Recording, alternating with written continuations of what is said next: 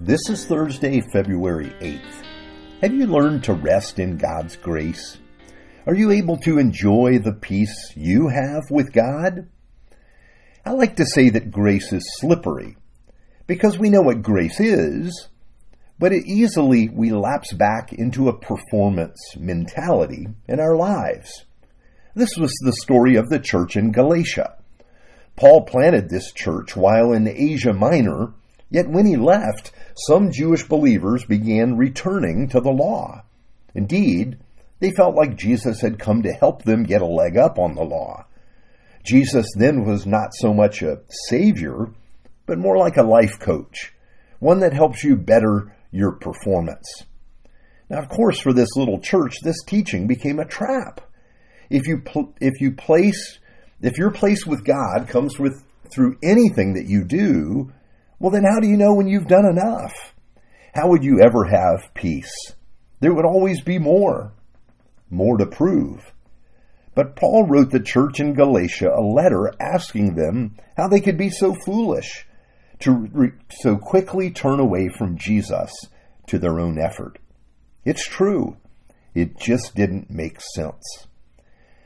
Here's what Paul tells Titus about the grace of God. This is Titus 3, verse 4 into verse 5. But when the kindness and love of God our Savior appeared, He saved us, not because of righteous things we had done, but because of His mercy. Now notice why God has given us grace. It's because of who He is. It's the kindness and love of God that showed up when Jesus came. When we read Paul, hopefully we can see that we often have God wrong. We think God is angry with us, or we've disappointed Him. He's not pleased. But Paul tells the churches that God is not angry with them because of Jesus. I think we find it difficult to believe this. Here are the words of Psalm 103.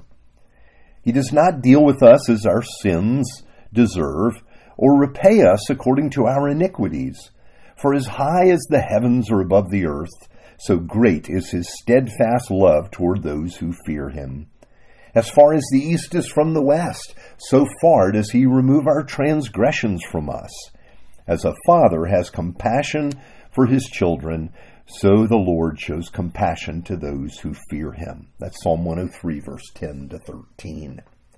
Yes, it's the love of God. And this is not only a New Testament teaching. God has always loved His people. Why? Well, as we said, this is who God is. Jeremiah the prophet says God loves His people with an everlasting love, and He has drawn them with loving kindness.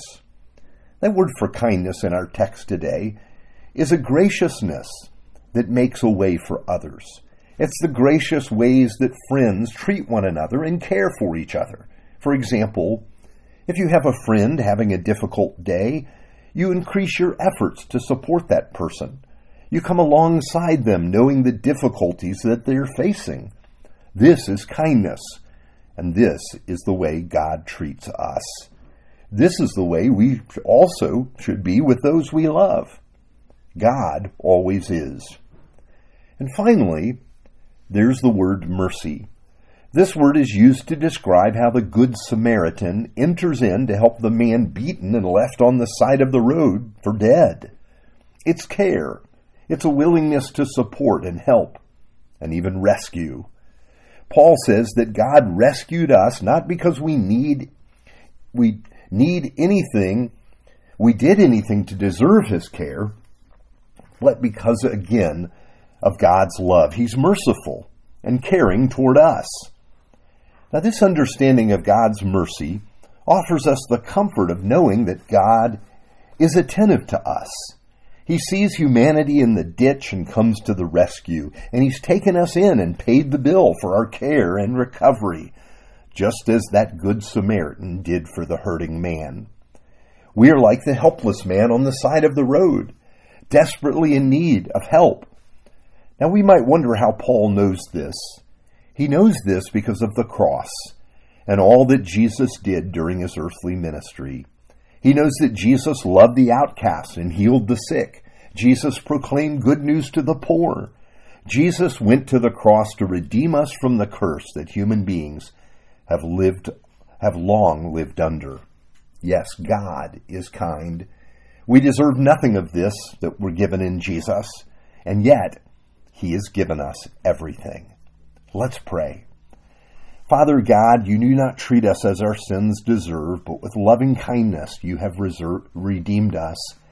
Help us to rest in your goodness today. In the name of Jesus we pray. Amen.